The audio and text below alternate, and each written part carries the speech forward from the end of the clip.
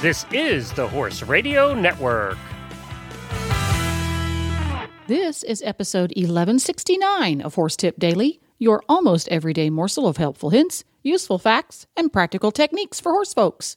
Brought to you today by Kentucky Performance Products.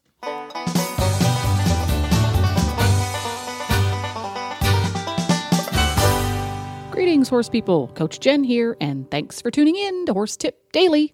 Today's tip is another excerpt from the Horses in the Morning show when Monty Roberts stopped by to answer some listener emails. This time he covers rearing and biting. And we'll get right to our tip after this from Kentucky Performance Products. She had waited all her life for this moment, dreaming about it since she was 10 years old. The trailer ramp touched the ground. He whinnied as she backed him out, swinging his head around to get a good look at his new home. His coat gleamed in the sun. Her love had arrived. She was breathless. He was beautiful. She could hardly wait to tack him up and start off on what she was sure would be the best times of her life. This love story is brought to you by Contribute, providing essential omega-3 fatty acids that help maintain low inflammation levels throughout your horse's body.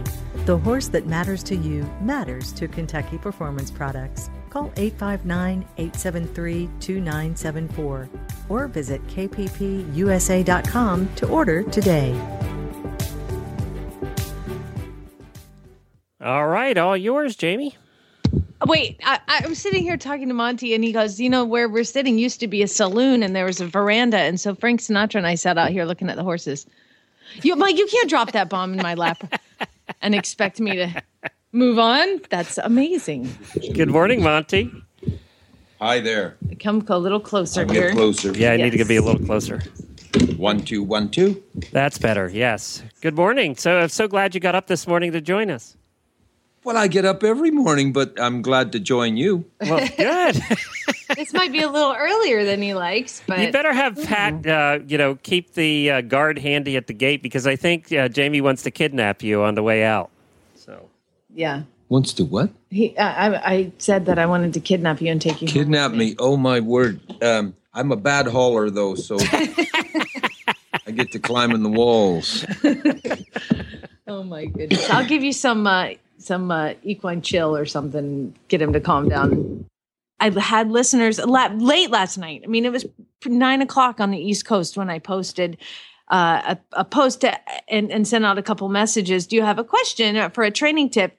The next question comes from Uta, and she has a horse. What do you do for a horse that is buddy sour and or whinnying for friends while being ridden? Separation anxiety. Yes, separation anxiety. I have a chapter in From My Hands to Yours on separation anxiety, and I'll try not to use the whole chapter in the answer here, but you have to separate the horses. And, I know you've got a small place and you have 2 horses, and I know all of the problems with that, but you also have some friends, and they have horses. Generally, horse people have horse friends, and you exchange horses. You literally exchange horses, and he stays with them one night, and their horse stays with you one night, and you start to separate those horses. And you tie them up on a rubber floor so that they don't tear their feet up. And you let them dig that hole, if they can do it, through a rubber mat, and you tie them up and let them get over it. They've got to go through the problem and get over it. And then you pay them for that by taking them down and taking them for a ride and let them settle. But separation anxiety is covered, a full chapter on it, and it's not a terribly difficult thing to overcome. Robin sent in a question and said, how do you correct a horse that bites? She has a 3-year-old, and he's a pony, and he's a little stinker, and I guess it's getting very mouthy with her. I've had clinicians say, oh, you whop them in the mouth, or you spook them half to death, and I'm just curious what the gentle method is. Well, the thing is that I get this so many times. And the mistake was made a long time ago, feeding treats from the hand. When you connect food to the human body, you will get a horse that bites. It's actually training the horse to bite.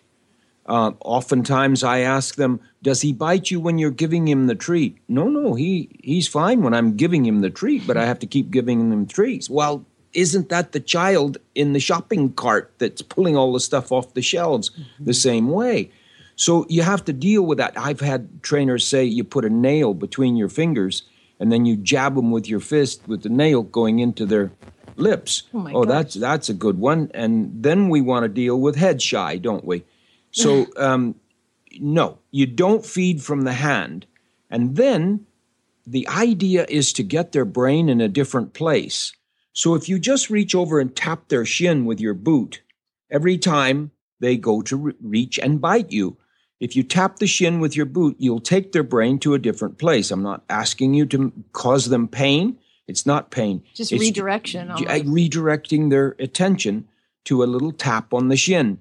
And pretty soon, about the 7th or 8th time, they will go to bite you, and then they'll look down at their shin and stop the act of biting. So that's my advice to you about a biting horse. Well, there you have it. To find more tips, you can go to horsetipdaily.com. Make sure you have all of your favorite Horse Radio Network shows with you wherever you go. Just go to your app store and download the free Horse Radio Network app for iPhone or Android, or you can subscribe via iTunes. This podcast was made possible through the generous support of Kentucky Performance Products and listeners like you. Learn how you can help support Horse Radio Network programming and qualify for auditors-only perks by going to horsetipdaily.com and clicking on the Become an Auditor banner in the center of the page. This is Coach Jen, and I'll be back again soon with another tip. So until then, go ride your horse. The Horse Radio